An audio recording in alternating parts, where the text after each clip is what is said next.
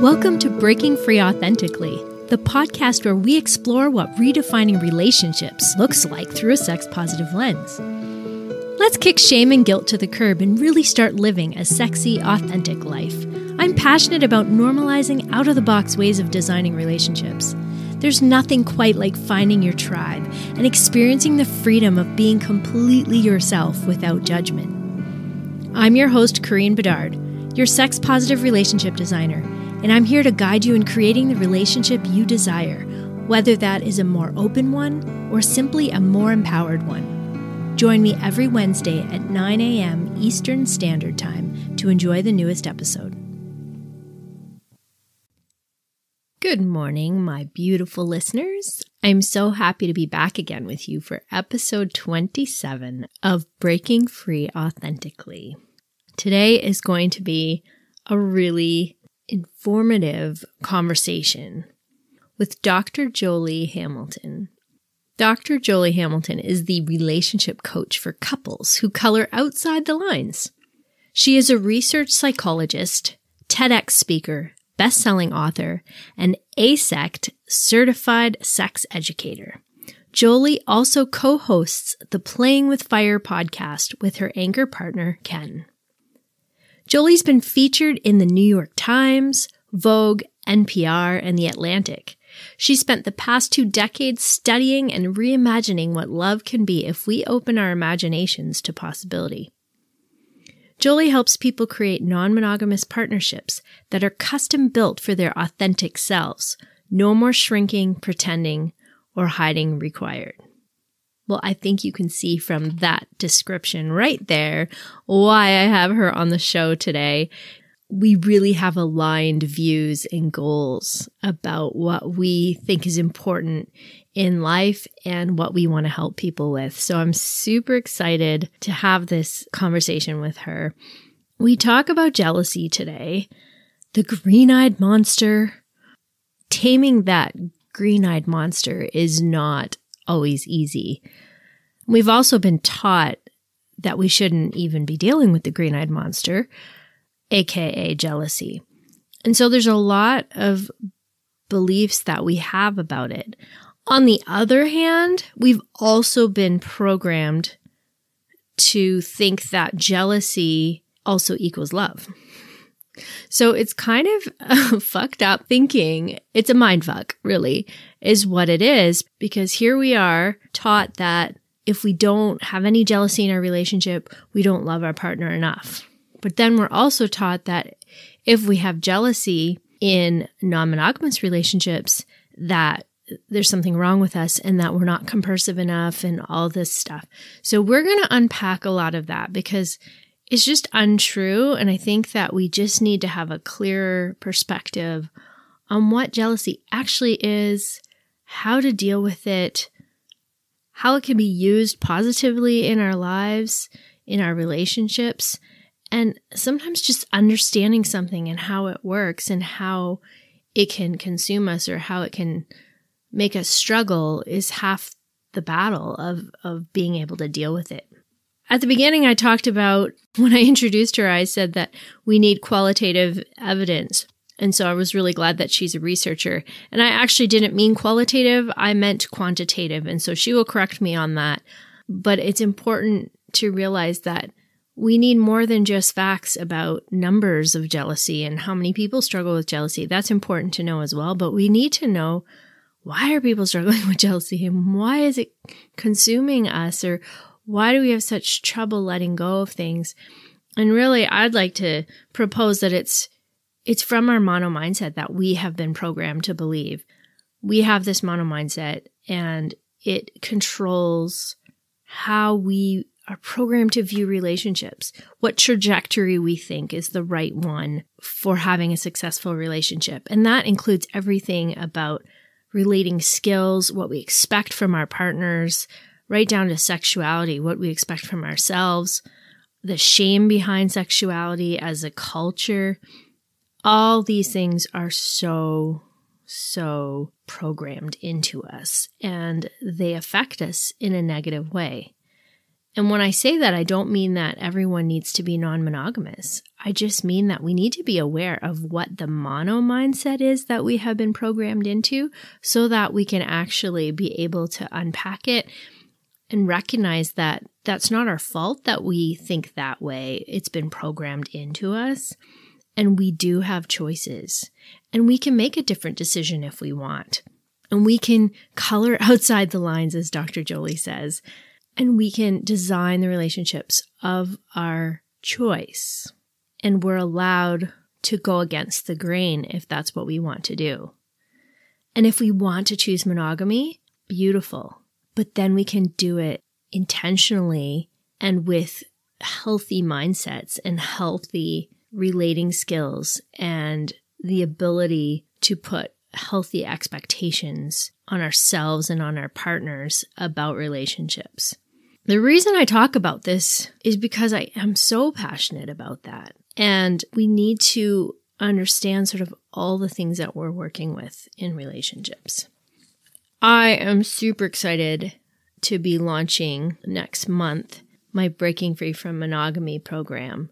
And it is going to be really tackling this mono mindset and helping us break free from it so that we can have healthy relationships. So next week's podcast will have more information about that, and we will be talking with my co-creator of this program, and I'm so very excited to introduce her, and it's just going to be incredible. So I want you all to be a part of it. I love you all, and let's talk about jealousy. Please visit our website at www.breakingfreeauthentically.com and subscribe to our mailing list so you never miss an episode. Be sure to leave a review on Podchaser by clicking the link at the top of the page. That would mean the world to me. Finally, I'd love for you to join Breaking Free Authentically, our private sex-positive relationship community on Facebook. All the links will be posted in the show notes. Enjoy the show. Welcome back to Breaking Free Authentically. Today we have a special guest called Dr. Jolie Hamilton, and I'm so grateful to have her here. She is a jealousy researcher. And so today we are going to talk a little bit about jealousy, and I think it's important to have some quantitative evidence when we talk about jealousy, because I think it's something we don't talk about enough. We just name it this green-eyed monster, and it's the elephant in the room.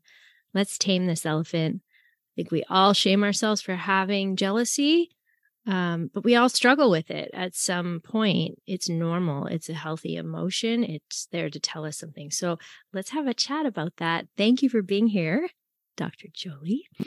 Thanks so much for having me. Conversations about jealousy can, in fact, be fun, even if jealousy is often a struggle for people. Mm-hmm. I agree. I like getting clarity on things. For me, that's always important. Like, you can't work through something that you don't understand. Right. So right. I think, it's like sex in a marriage. I always say it's this thing that most quote unquote vanilla or monogamous marriages it's the gauge of the health of a relationship, yet it's the thing you can't talk about. So there's like no education about it. And here we are struggling through, and we think that our marriage is a failure because we're having trouble with the sex, but really that's not the issues, right? And so I think if we talk about jealousy, we can really get some clarity and it won't be so scary. So let's get started. So what do you do, and what do you do as a researcher researching jealousy? I mean, yeah. Well, so when you opened up, you mentioned that we need quantitative data, and we do. And there is some quantitative data out there on jealousy. I am a qualitative researcher. So I research the lived experience of jealousy. I go deeply into the idiosyncratic stories of people's jealousy. And then from those, I don't concern myself so much with what are exactly the numbers of jealousy. I take care of that in literature reviews, but that is not my concern. My concern I think is I used the wrong word because I'm with you on that. Go. So I said quantitative, didn't I? And I meant to say qualitative. So thank you for catching that and correcting that. Because yes, that I think is important, especially with this. Yes. Yeah, it's just a different way of looking at the experience, right? So both quantitative and qualitative work is important. And yet, when we have quantitative work, that can tell us a lot about the prevalence of jealousy and would definitely speak to the fact that jealousy is incredibly common. Right. But it doesn't tell us much about what we should do with it because it doesn't help us understand it as it's deeply felt by the human. Right. And so my work is in collecting stories of people's experiences with jealousy, both in monogamous individuals and polyamorous individuals. And when I'm doing my work, what I'm usually looking for is not so much someone's story of how they've dealt with it perfectly, but instead, what happens when jealousy arises, what the stories are that they have made out of their jealousy, what it means to them. And then from there, I draw some conclusions across the data that help me understand not only what an individual might do, but what we might do with jealousy in the clinical setting and what it's for, why jealousy is there at all, and what maybe it's good for that we're overlooking.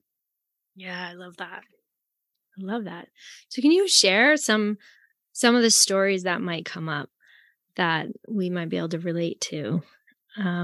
Let's start with a story like in a monogamous situation so we can have a little bit of comparison, if that's all right.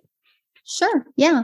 Well, so in my data collection with monogamous individuals, one of the stories that stands out to me is it's not so much the story, it's how the story was presented. It was a story that was shared about someone who was a serial monogamist, which is the most typical way that monogamy works in modern day life, which means that we're having one partner at a time. Over the course of lives, we might have dozens of partners. This person was relaying stories of having 5 or 6 partners over the course. And this was their description was 5 or 6. She wasn't entirely sure how she would quantify one of them. And jealousy for her felt entirely normal, entirely justified. So she had a lot of really interesting things to say about jealousy. But the most important aspect to me was that she assumed that I would agree with her. She had a presumption that there was a typical and average amount of jealousy that people have, and that there was a typical and average way people respond to it. And in working deeply to normalize for herself, which is important, she had a lot of phrases in her language that made it clear that she didn't understand the perspective that her lovers were taking in her story. She imagined that there was a right and healthy way to work with jealousy and a right and healthy amount of jealousy.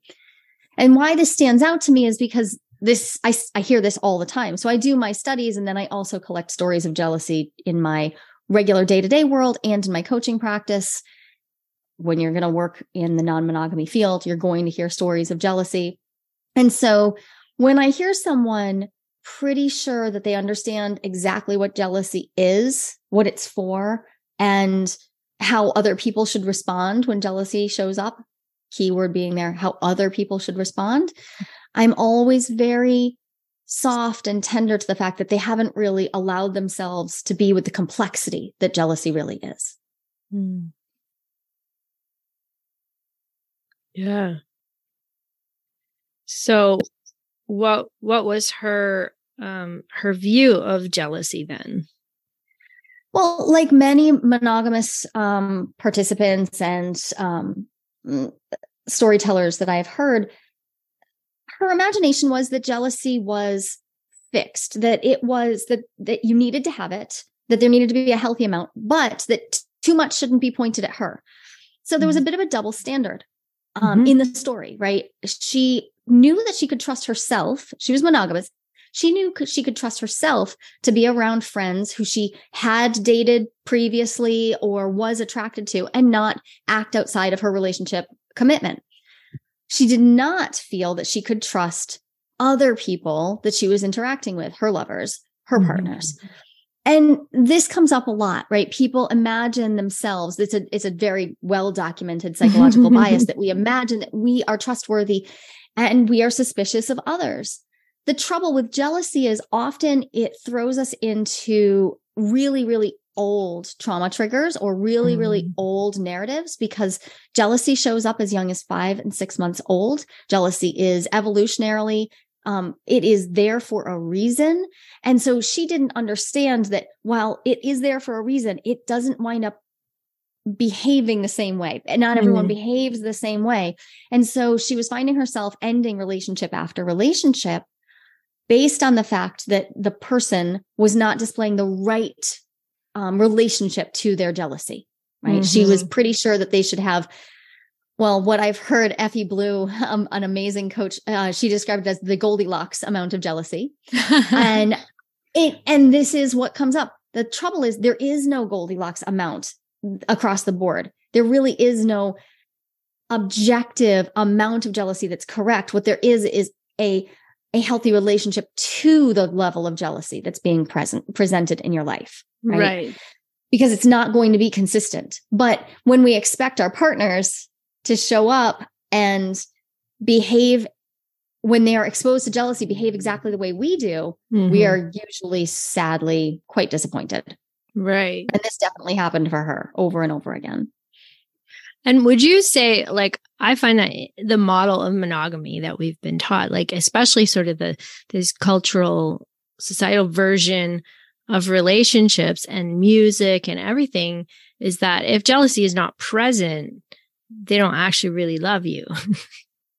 That's it. So that's the sweet spot. So Dr. Maya Angelou has, I think, the best quote on this ever. She said, jealousy in love is like salt in food. You want a dash of it to enhance the savor, but too much spoils the dish. So there is this sort of cultural normative view that jealousy is proof of love. And yet it's paradoxical, because also if you're too jealous, then your relationship isn't strong or you don't have trust, right? So this is where it gets really tricky, because everybody's jealousy meter is different. And everybody's, at least in my research, what I found is everybody's assessment of what qualifies as a jealous act is different, right? And many of us do not have really well thought out, explicit, clearly communicated relationship agreements. So oftentimes we are making an assessment of whether something qualifies as a jealousy inducing act based on something that was never discussed. And that's not just monogamy. I work with non-monogamous people all day, every day, and they struggle with this too. Moving stuff from implicit expectation to explicit agreement is hard work. And most people don't have strategic processes for doing this. That's exactly what my work revolves around, but it's normal not to have those, because that's not how we were taught relationships should work. The norms tell us, like all those stories and songs you were just talking about, they tell us that we can just expect love to either work or be horrifying. And there's not a lot about what we might do to make them work or be less horrifying. Okay, so let's move on to the non-monogamy side of things. And what are some of the ways you see in the stories the jealousy show up there? Because I know that they do. Yeah. I mean, well, one of the first things right off the bat is just to establish that jealousy it's an emotion, right? So obviously it is normal. There's nothing pathological about jealousy. And when I'm interviewing people about jealousy, most people, both monogamous and polyamorous, have been able to clearly identify that jealousy is normal. They don't feel that it's inherently problematic. However, there is a difference when I'm talking to polyamorous individuals. Frequently, they have talked about it more. So they have more fully formed ideas around what jealousy is and what it's for and how it should be acted on or not acted on or worked with in relationship. However, there are also a lot of presumptions around jealousy. There's a lot of misunderstanding about what jealousy is. And some of that misunderstanding, from my perspective, comes from the fact that we don't agree. We actually don't agree on what jealousy is for, even though we know that what its purpose is in an infant, but we don't necessarily agree on what it's for once we start loving. And so when I'm talking to non-monogamous people who have consciously made the decision to open the door to multiple partners, they've had to make sense out of this. They've had to figure out, so what am I going to do? And a lot of people struggle with it because they want it to just not happen or not be a problem. And so the longer someone has been practicing, tended to result in stories of more nuanced ways of dealing with and understanding jealousy. The fresher someone was into the paradigm of polyamory, the more monogamous hangover there was. Yeah. And some people really feel strongly that if jealousy is present, that's not the right non-monogamous connection for them. Like jealousy is the indicator for them that no, this is not the right connection because it's triggering all of my childhood stuff, or it's triggering my trauma wounds. And not everybody is in their relationships to do their trauma work. And that's for them to decide. They get to decide that. So this is really a very personal decision. And I like to be really clear. There is no perfect poly way to behave when it comes to jealousy. And if anybody's telling you there is, sorry, we don't have an authority body. Nobody's going to stamp your card. Right? I feel like there's such a shame culture around jealousy in the polyamory world. And that breaks my heart. I mean, I feel like there's a lot of like very strong poly rules, and it's like they forget about the human being. They forget that we're human and that we have time constraints and that we have we're multifaceted and we have other things to juggle and children and reality, like finances, all these kinds of things.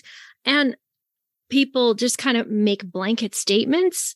And I'm finding it so much in the poly groups on Facebook and stuff. It's just people just come like, wow, and attack someone when they say anything or have a question. I'm like, hold up, we are supposed to be about love. And what I find is a lot of shame if you're not feeling compersion and you're having any kind of jealousy that you're wrong, or get away from them. And that's just wrong. And, run. And I think, where's our compassion? Like, what can we talk about? How do we deal with that jealousy? Because it's going to come up. So is it coming up as a controlling thing? Like someone trying to control you so they don't feel that jealousy? Or is it just simply that they are expressing a feeling and they're not trying to control you, but do you know what I mean? Like, let's talk about how do we deal with this, and what can it look like to have like healthy conversations about jealousy within a relationship? Yeah. Well, I think it would be good to start, like, let's take it back just a notch and say, what is jealousy actually? Let's do that. Because if we're going to try to prescribe a better way to work with it, then let's be clear what we're talking about. Yeah. Jealousy is always a triangle. Jealousy is a triangle of me, my beloved. The beloved can be anyone. This does not have to be just romantic connection. Anyone who I have a valued relationship with. And the third point on the triangle, a perceived interrupter. The perceived interrupter is a person, though. And this is important because many times people confuse jealousy with envy. Envy is about a dyad. Envy is me and my longing to be like someone else is or have what they have. And when we conflate these two terms, we just lose some of our language. Language is wonderful. It helps us communicate with each other. So yay. I sort these out because I want to remind people that jealousy is this deeply felt sense that we will lose something or someone we care about, this relationship that we care so much about, through the interference of an interrupter. When jealousy pops up, though, it's not a primal emotion. It's not a core emotion. It is a complex emotion. Jealousy is made of fear. Obviously, it's fear that something will be lost, but also anger, sadness, anticipatory grief, shame, and envy. All of these and more can be found inside of jealousy. So here's where some of the misunderstandings happen. Your jealousy will have a unique flavor. Your jealousy may have a unique flavor in a particular context, in a particular relationship. And so let's just put this into a concrete example. If I am experiencing deep jealousy over a new partner that my anchor partner has brought into our lives. And I am absolutely raging with anger. I am furious to the point where I am out there in the gym, hitting the heavy bag, constantly trying to manage my rage. I am furious. And under that fury, I might find, oh, there's also a lot of unexpressed grief that is not even grief that's happened. So that I call that anticipatory grief. There's a lot of fear. But my sadness is like, I'm nowhere in touch with it. Mine is like this big anger flavored jealousy. Now imagine a little time goes by. I learn how to manage that, and my partner figures out how to manage it. And we put some protocol in place that seems like it's helping. And then I introduce a partner into my life that feels like a threat to my anchor bond. And my partner's jealousy comes up, but he withdraws and he's sad and he can't seem to get out of his depression. And he is struggling to even have communication with me, not out of lack of want, but the words won't come up. And he's deep in a shame spiral. And he's also so envious because the person I'm partnered with, he starts noticing, oh my God, I kind of even have a crush on him. I kind of like, I don't know whether I want him or I want to be him, but now I'm really tangled up because I've got envy locked inside my jealousy. And so here's the problem. These two people, myself and my anchor partner in this case, we may not even understand and recognize that our partners are having the same jealous experience because they look and feel and taste and talk so differently. So we might not call this what it is, jealousy. We might instead say, no, I'm just angry. And I say, that's fine. You may be angry, but if we're missing the fact that it's because I'm afraid of my connection being broken, then frequently what happens is we turn all of our attention to the third, to the other, to the perceived interrupter. And we want to do away with them for some reason. We want to get rid of them, right? They're the problem. And this is where we miss the opportunity, because the opportunity is in renegotiating or reconnecting or whatever it takes to come back into healthy alignment with our partner who we care so much about. When we miss this, I find that frequently it is because we just don't understand each other's jealousy. It comes out in these different flavors and we just sort of miss the boat. Or we just don't want to deal with that. My partner may be totally unwilling to deal with my rageful anger. I might be completely at my wit's end dealing with his depressive sadness.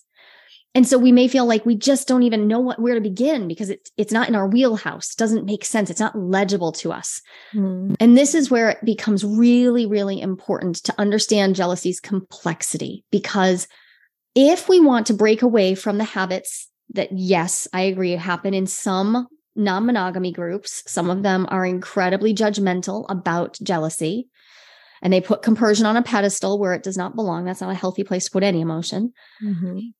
When that happens, often we turn out to our community and we get this advice that tells us, well, if jealousy is present at all, now we have this other piece that comes in. Oh my God, now we have another problem.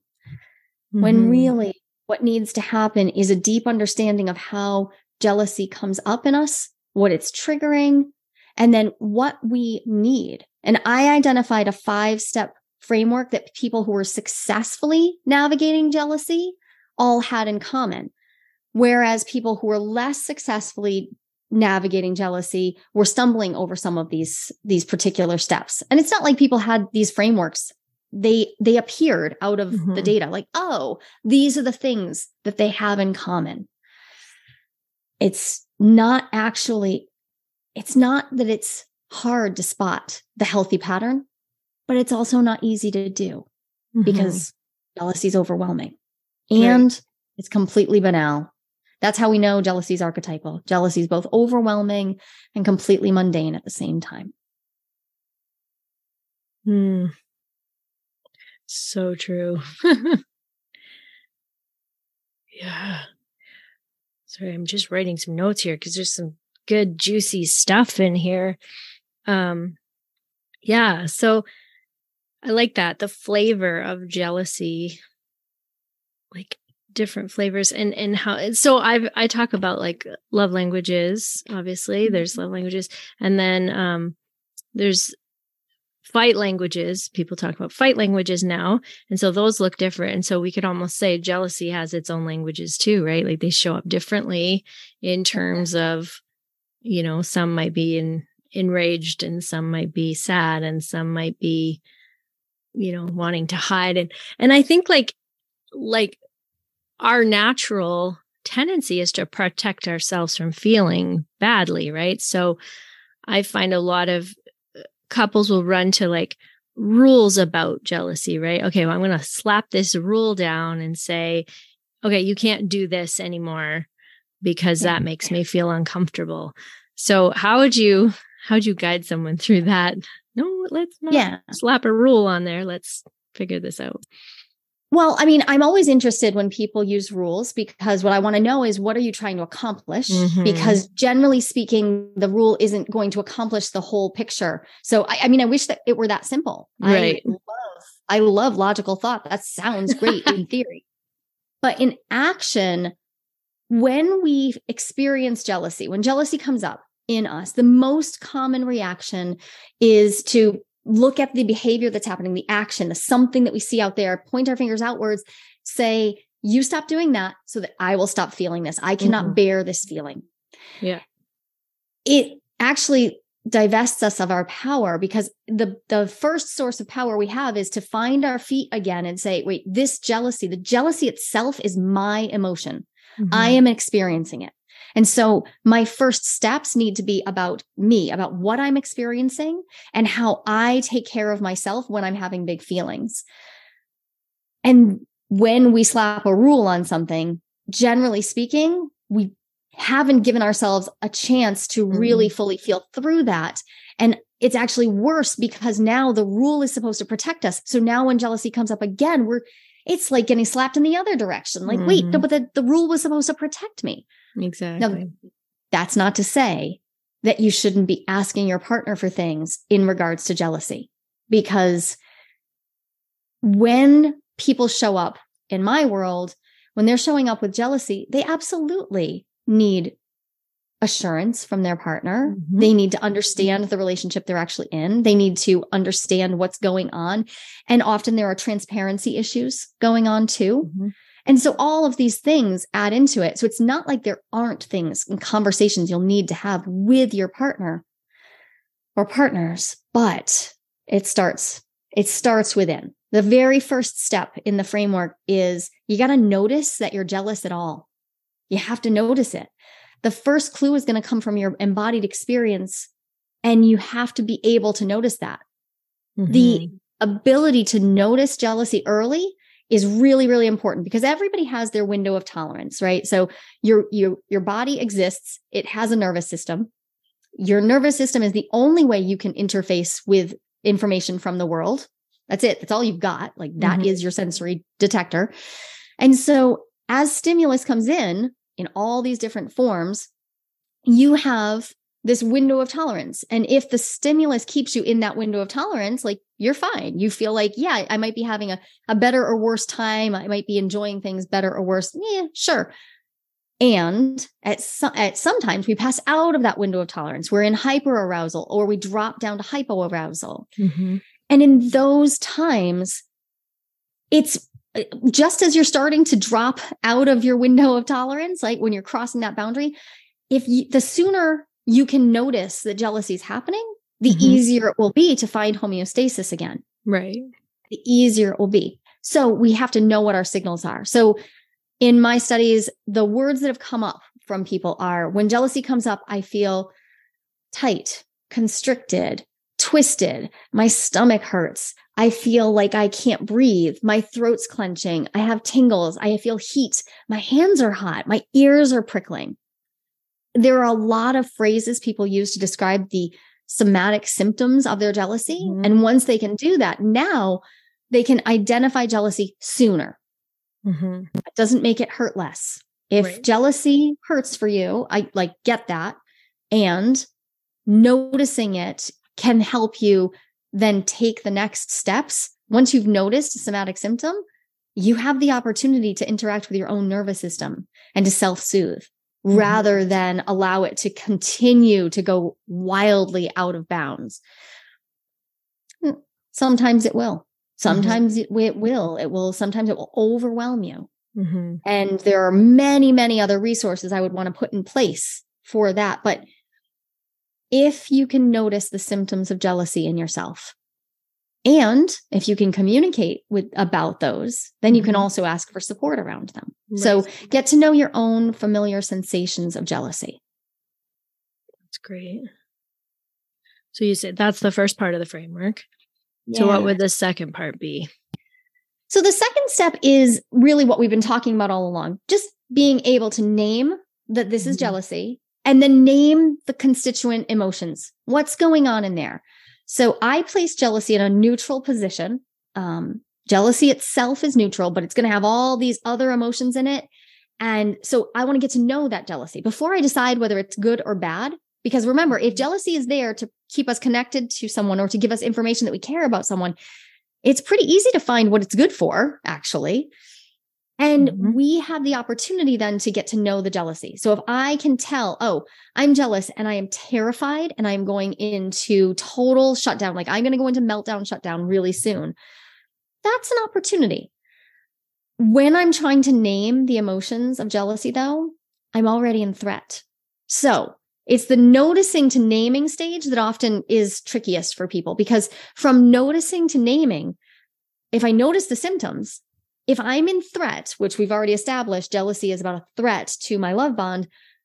Once you're in threat, you no longer have access to your prefrontal cortex. Yep. You are now acting from your limbic system. And so now you have fewer resources.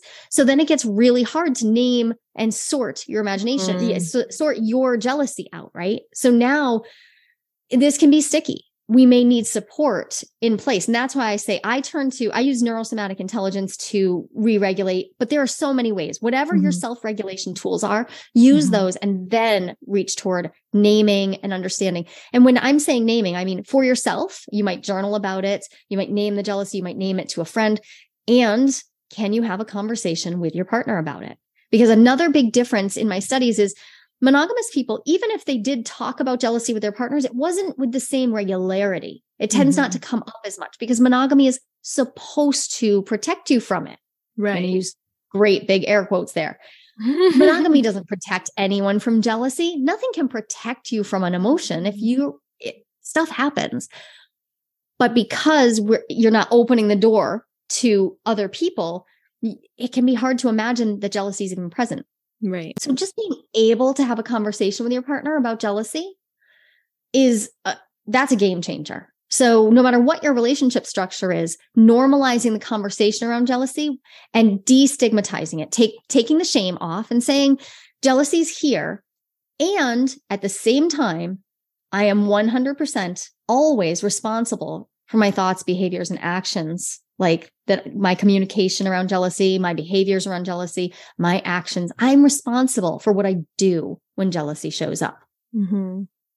This is where things often go off the rails, because once you're in that threat state, many people resort to behaviors that aren't just not socially acceptable, right? And jealousy, for that matter, has been used as an excuse for violence since time immemorial. So we can't really talk about jealousy without noticing that, even now, recent studies have shown somewhere around 2/3 of domestic violence cases have an indication that jealousy was one of the presenting factors in this situation. So we have to deal with the reality that even though jealousy itself is neutral, we are not dealing with it well. And I don't think any amount of any relationship structure at all, I don't think any amount of saying you shouldn't feel that is going to help us deal with the ramifications of people behaving badly when jealousy shows up. So, well, it just adds to the shame cycle, right? Right. Yeah. It's not helpful. Yeah. Don't think about that. Okay. Oh, that's all I'm thinking about. Right. Right. So, right. And then you'll start to hide shame or hide jealousy, and then you'll pretend it's not there. And then it'll rear its ugly head way worse because you haven't acknowledged it to yourself. You've buried it and it just comes out. That's why it's called the green-eyed monster. Because I think sometimes we let it get so far thinking we don't have a right to it. We don't have a right to investigate it. We don't have a right to think about it. right? Or flip that. Many people believe that when jealousy comes up, I have a right to completely invade your being. Yes. I have a right to snoop. I have a right to monitor. I have a right to harangue you. I have a right to keep you up all night and ask you questions. I have a right to control your behavior, to watch you. So that goes both directions, right? This is why working with jealousy is such an important and sensitive area, because there is no one recipe, like do this. The framework is helpful for people to understand, like walk through this. But if jealousy is present, then we have to be really aware of the fact that monitoring behaviors may be present, mate guarding may be present. Even in non-monogamous structures, all of these things happen still, right? And for that matter, what conversations are we having in our larger community? Because that's actually the place where I think we can make the biggest difference. You mentioned like large Facebook groups. Large Facebook groups give people an anonymity in which they will say anything. They will say the most hurtful and uncompassionate things. And so this is a place where everybody could choose to behave differently. There is no need to shame people about feeling jealousy. There's also no need to go vent our jealousy to a community where we know we'll get that backup of, my partner's jealous.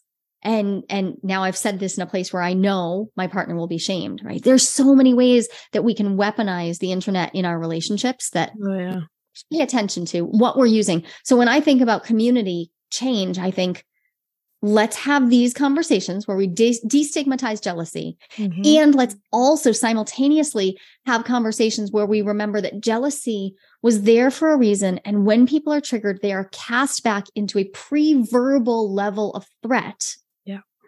So if they're acting like toddlers, that's why. And so we need to deal with the behavior. And what do we do with these great big feelings? And one of the things we can do is, as a community, say, when we see jealousy acted out, we're going to talk about it. We're just going to talk about it. We're going to name it. We're going to talk about it. And we're going to talk about it in a way that offers the person support. Right. What's next? Because the other 3 steps are about, like, let's get this moving. Let's keep this jealousy moving rather than having it be stagnant and festering.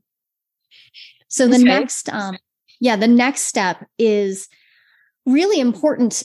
I think it can be handled individually, and it can be handled in therapy, and it can be handled in community. It's, what's the story? What's the narration? You've got notice, name, and now it's narration. What's the story you're telling yourself about what jealousy means? Because your story of jealousy's meaning is going to have a bigger impact on how jealousy works in your world than almost anything else. Because you give jealousy meaning, and then your community co-creates jealousy's meaning with you. So people who are in my world, so I have a program where I work people from monogamy to whatever more they want. In my world, jealousy there is a zero tolerance for shaming people around jealousy. There's also a zero tolerance around violence and jealousy, right? So we have to work both sides of this. And when we're in communities, all kinds of communities, we need to remember that the meaning people have given jealousy comes from everywhere. It comes from every song, every rom-com, every mythology. We wouldn't have literature and mythology. It's something like 80% of our great literature mythology has themes of jealousy threaded somewhere through it. So this is archetypal. It's huge. So we have to hold it with reverence while also not allowing it to run the whole show. So in other words, it's not easy. Right. Wow. Yeah, it is such a complex thing. And I love that you said that. Like, what's the story? I mean, that's what we get to ask of every emotion. Like, if we have fear about something, like, well, what's the story that's happening there for me? What do I think is going to happen? Yeah, exactly. And a lot of times it comes back to attachment wounds, right? Like that fear of abandonment, that fear of rejection. What if someone's better than me? Not feeling like I'm enough. Is it triggering all of that? And usually it's one of those things in some way, shape, or form.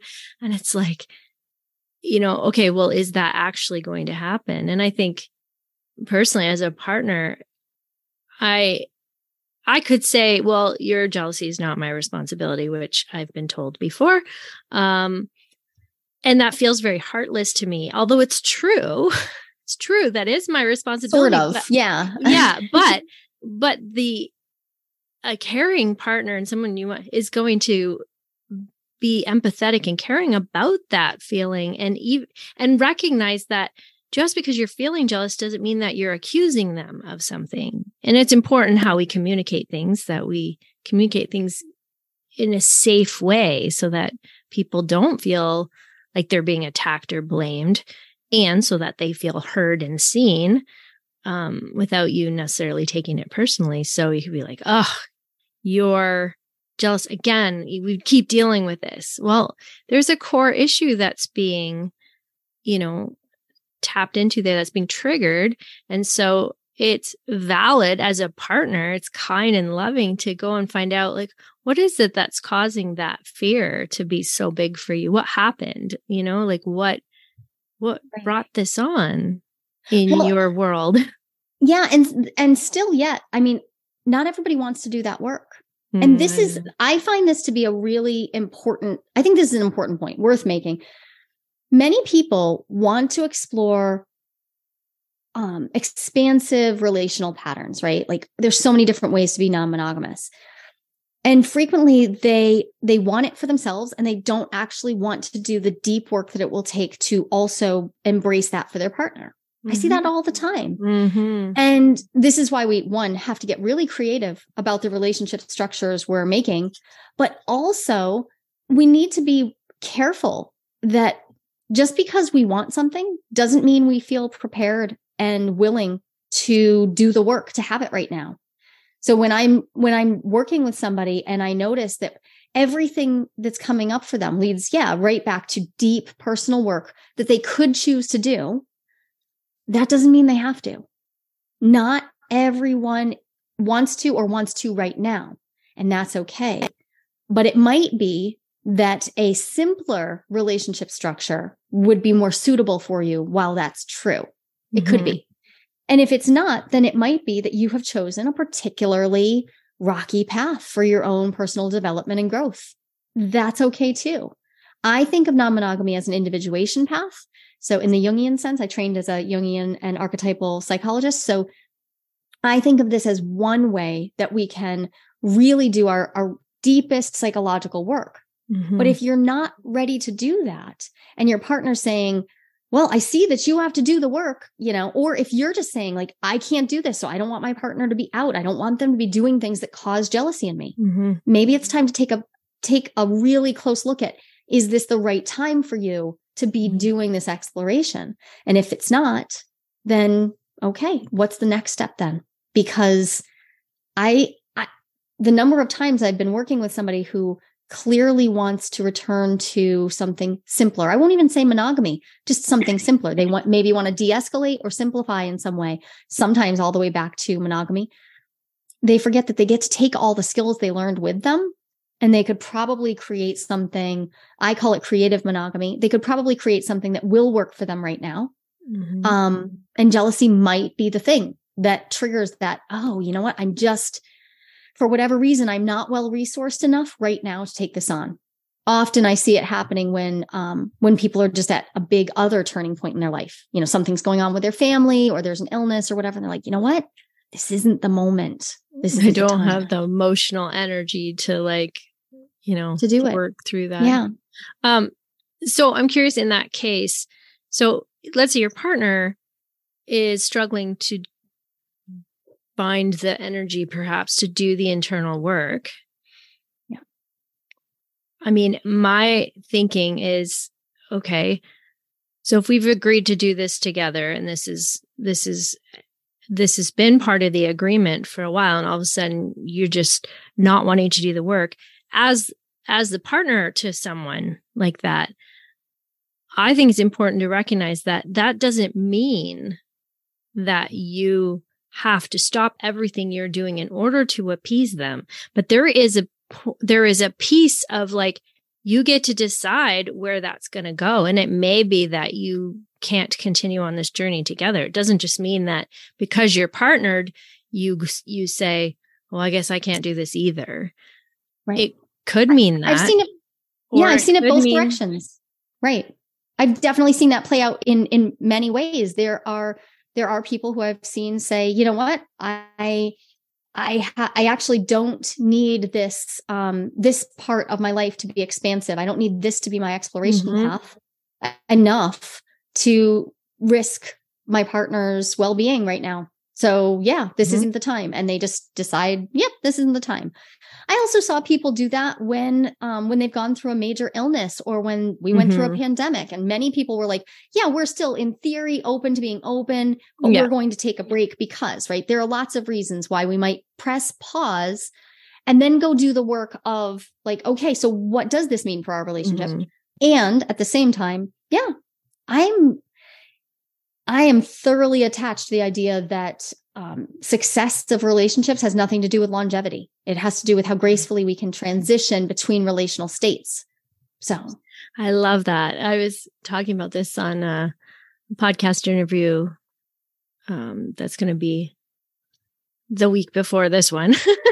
and we were talking about the transitions, like the flowing from one relationship to another, or what was the word that we used? I can't remember.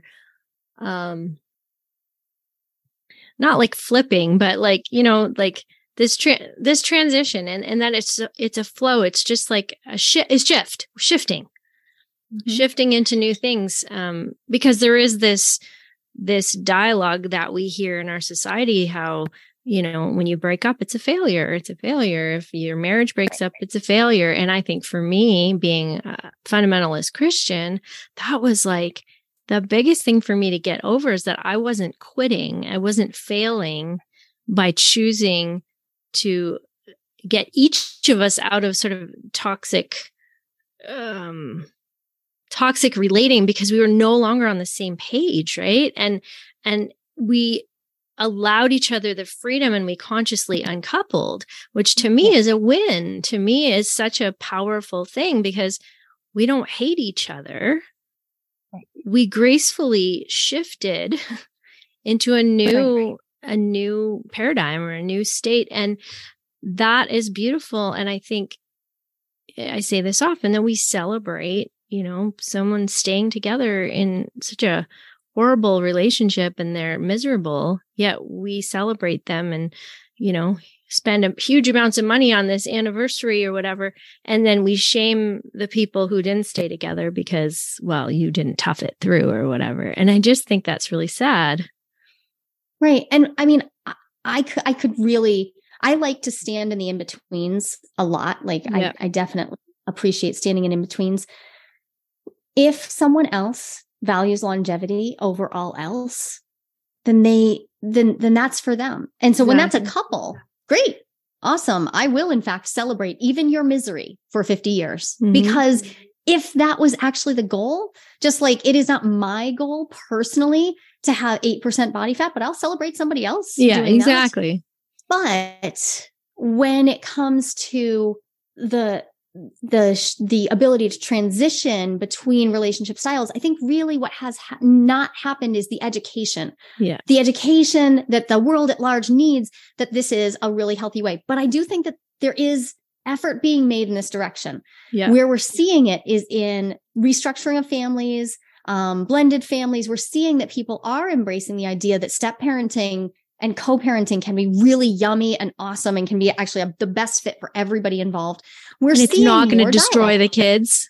Right. It's great. So I think, like all other things, that's where we're starting to see the conversation change. And hopefully we will continue this conversation change.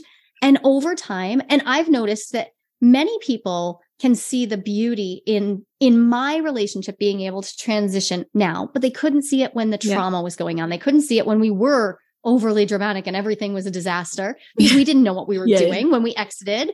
And it was 2009 and we had no resources. And so from this far out, people are like, oh, I see the value in that. I see why it happened. I wish it could have gone gentler for you. And some of those people have even said to me, I wish we as your community could have been there for you in a different way, because we added to the misery. by imagining that this was a bad thing, when in fact, the best thing was for each of you to go your separate ways and figure out how to raise your children together. Yeah. Right. So that's where I think the conversation will change. And I mean, my kids are all Gen Z and they're young adults at this point. There's 7 of them. And I'm like, yeah, they're not going to do it the same way. So baby steps, another couple generations. We'll see. and I'm with you on that. Like, balance is so important to me. I hate this like polar opposites, you know, like, and I realize that's how change is created, right? You have to go to the polar opposite so that you can create a middle ground. I understand that that's kind of how change happens. However, it's so tough, you know, to go from one opposite extreme to the other and feeling like you have to defend your choices because, you know, they feel like they have the right to bash your child. Like, if you want to stay in a relationship for longevity, exactly. I'm like you, like, great. That's awesome. But like, that doesn't give you the right to shame me for not doing that and for feeling so sorry for me. And, oh, my poor kids, when my kids were like, oh, I'm surprised you guys waited this long, or you guys lasted this long. And we lasted like 23 years, you know? So like, that was a long time, and we made a really good go of it. And I'm really happy that we had each other, and I grew up in ways that I never would have. And I don't think I'd be where I am today had I not been married to him. But it was clearly time to shift things and to move things. And I'm so thankful that I did, because I feel like I can finally be my authentic self. I can be who I truly am and surround myself with the right people. And I didn't understand how I was supposed to feel in my body around people. I didn't understand that there was a calm that you could feel when you're with your people, and that you're not always feeling like this edge, like I have to be on eggshells, or I have to please someone, or I have to be different in order to be accepted. And I just think we weren't taught those things. We were just taught, you hustle and you do what you have to do, and, you know, sleep when I'm dead. And and, you know, you're not allowed to have a lot of joy on just regular things, because living isn't really supposed to be about being happy. It's about, you know, just slugging through and getting through it. And I think we can have both. You know, we can still slug through on some places, you know, don't just give up, commit to the process. But we can have joy in the process as well. And we can listen to our bodies when things really just aren't working anymore. And when you've done what you can, like, sometimes there is no rectifying. It means someone has to change completely in order for it to fit. And I'm just not willing to do that anymore. I'm not willing to not be me. So, okay, we got to 3. We got to, what's the story? And then 4.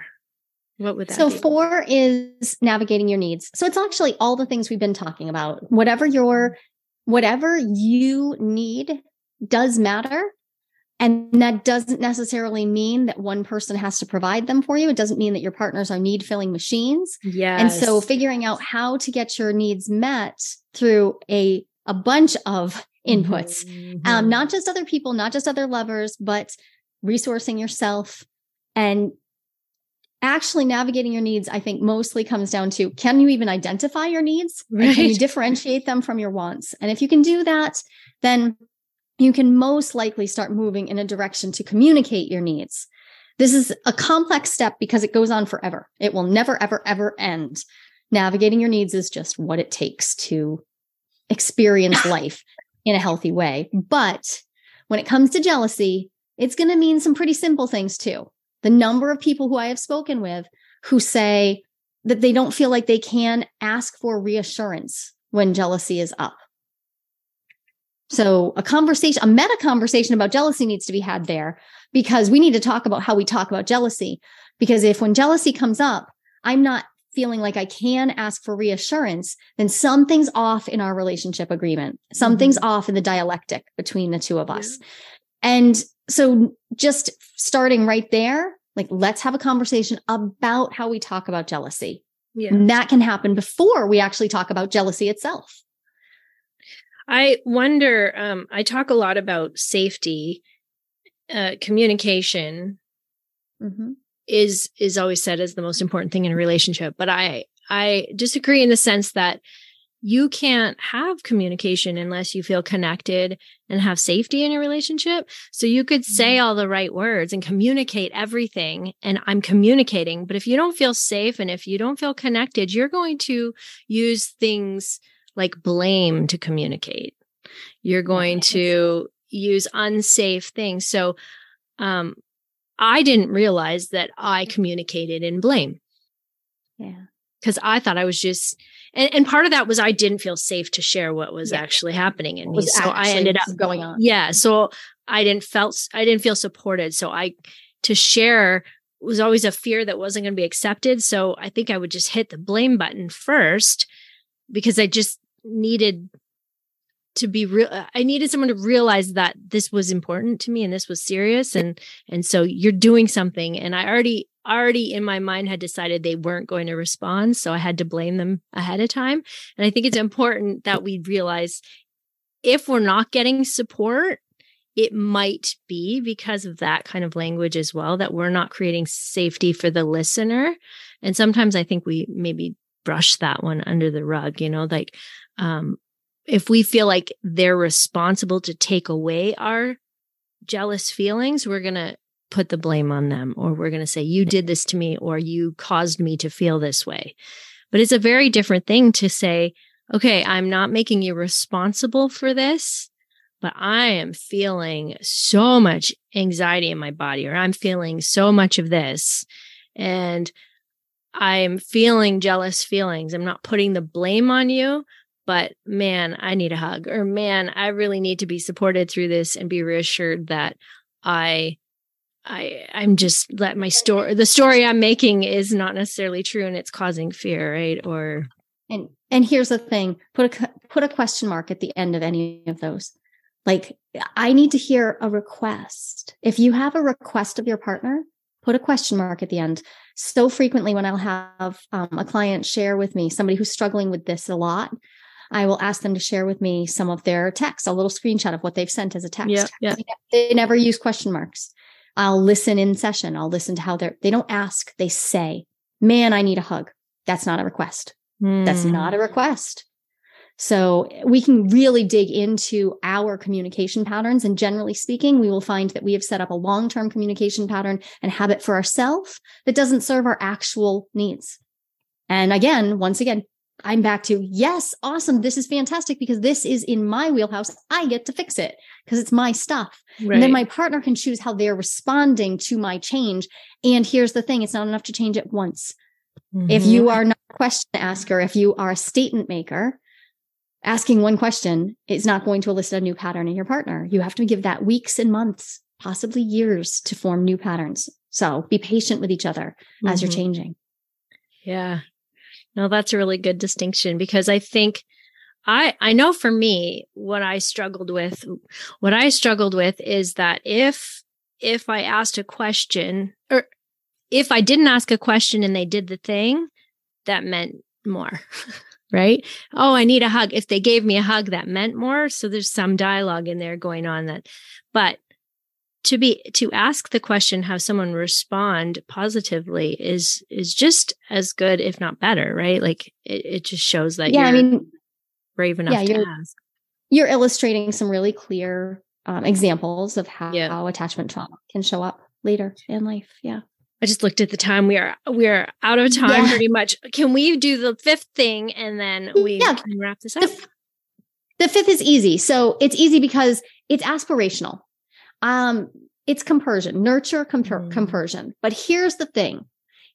Do not, under any circumstances, try to turn jealousy into compersion. Don't do it. You've officially heard this from a jealousy researcher. Please do not do this. Do not insist that your partner tries to turn jealousy into compersion. Do not blame them for that. And here's why. Jealousy is not the raw material of compersion. Compersion is joy for your partner's joy. The raw material of compersion is joy. So if you want more compersion in your relationships or in your experience of your relationships, we need to nurture joy. And Dr. Marie Tuin has done amazing research on the factors, the clearly identified factors in her research that demonstrate what can enhance and nurture compersion and what can be an obstacle to compersion. And I know from my research in jealousy that jealousy itself does not turn into compersion because we can feel jealous and compersive right alongside each other. And we can be flipping back and forth, back and forth, back and forth between prefrontal cortex and amygdala response, back and forth, back and forth. And that's fine. But we do have an opportunity when we notice and name jealousy, we have an opportunity to start working with it in a way that opens up space for us then to also nurture compersion in our relationships. And compersion, that yummy, warm feeling that we get when our partner is getting what they want and they're happy and they're joyful, that takes more practice for some people than for others. And that's fine. But boy, it is yummy and delicious when you can get it. Isn't it though? Oh, that's the best. I love it when I get to just feel the warm fuzzies for my partner's happiness. I'm like, oh, he gets to see her. I'm so excited for them, or, oh, she really needs a hug. I'm so happy he gets to see her tonight or whatever. And I just love that. And I know that sometimes if he struggled with that, he's like, how do you do that? I was like, it's just you work at it and don't beat yourself up if that's not how you're feeling. Like, we get to work at that and we don't get to beat each other up when it doesn't happen. It is so nice. And I think if we also keep in mind that when we're compersive towards each other, like there is no greater love that you can feel for your partner than when they're feeling compersion for you. Like you're like, wow, why would I ever leave this? Because you are just loving me for being autonomous and being myself and having joy that doesn't include you. Like how awesome is that? It's beautiful. So it is a really cool thing to try to aspire to. Okay. We have to go because I'm sure you have lots to do today. You said you have a very big day. And I'm packed today. Yes. So thank you so much for being with us. Jolie, is there anything that you'd like to leave us with to kind of wrap things up? Yeah. So what I would say is just, if you're struggling with jealousy, remember that jealousy itself is neutral. You get to choose how you work with it and how you respond to it. And if you want more information, I would love for you to go over to my website, joliehamilton.com. My 5-step jealousy framework is there. You can grab it by just getting my 5 top relationship guides. And that way you'll just have them labeled for you. And you can start to think about these when you're doing your other deep personal work. Oh, thank you so much. And I will put those links in the show notes for everyone. Thank you, Dr. Jolie, for your time. I so appreciate it. It was so lovely to see you again. Have a wonderful day. And thanks again. We'll talk soon. Well, I'm sure you can see why I wanted to have this conversation with Dr. Jolie. It was just so fascinating to look at it from that research perspective. And she just has so many beautiful nuggets. And I just want to remind us of a couple of them before we go. But thank you, Jolie, for this fascinating conversation. And a lot of this stuff I did know, and some of it is new. And it's always so exciting to learn new things and learn new perspectives and ways to deal with things. So I hope that you all can take these perspectives and apply them to your own lives. One of the big things that I took away was that quote, the jealousy in love is like a dash of salt. And so if you put too much salt, you'll spoil the meal. But just a little dash gives it flavor and it keeps it exciting. And so I love that we don't have to eliminate jealousy completely. It's kind of a beautiful perspective. And also just the jealousy triangle. If you didn't catch that, go back and listen to it. And that jealousy is not envy. It's different than envy. And so it's important to keep that distinction as well. And then just the 5-step process, just to summarize that again, is that she did say we all have a jealousy flavor. And what is your jealousy flavor? And it's important to be able to identify that. So step 1 is notice that you are jealous. And then step 2 is being able to name your jealousy and the emotions that come up with your jealousy flavor. how does your body feel? What are the things that show up for you? Number 3, what is the story that you're telling yourself? And what's the story that our society and community is telling us? Because that also gives things meaning, because we are meaning makers. Number 4, navigating your needs. It's really important that we can express our needs and we can understand our needs and not have shame about them. And number 5, we want to nurture compersion. Compersion doesn't come out of jealousy, she talked about. Jealousy does not have the building blocks for compersion. It comes from a very different place. So don't try to replace your jealousy with compersion. And I think that's really important. And I did talk about that a while back in my conversation with Connie, how you can have both at the same time. They're not opposites. And I'm so glad that she brought attention to that as well. So hopefully you got a lot out of this. I know this is a difficult topic and it can be hard to navigate jealousy sometimes and we feel bad, but know that you aren't alone and that we're all triggered in different ways. We have past things that have happened to us, past traumas and past experiences that shape us. And so don't hold that against yourself. Just understand it. Allow yourself to feel what's happening in your body at the time and be able to move that through you. Pay attention to your body. Use somatic work to move that through you, as she talked about. And I am such a believer in somatic work and how important it is to get pain and emotions out of your body. And we do that, first of all, by not shaming them and not having guilt about having the emotion to begin with. So I love you all, and I'm so happy you were here. I will see you soon. I am going away on vacation next week, so please come back next week for more updates about the new program that's coming out. You don't want to miss it. So very excited. I think it's going to help a lot of people, and I know a lot of people have been asking about how do I make this shift and how do I think differently? So this is how. This is what we're going to be doing, and I cannot wait to give you more information and announce it to the world. Mwah! Remember, when it comes to sex positivity, authenticity is the key. Go be authentic. Love you. Mwah!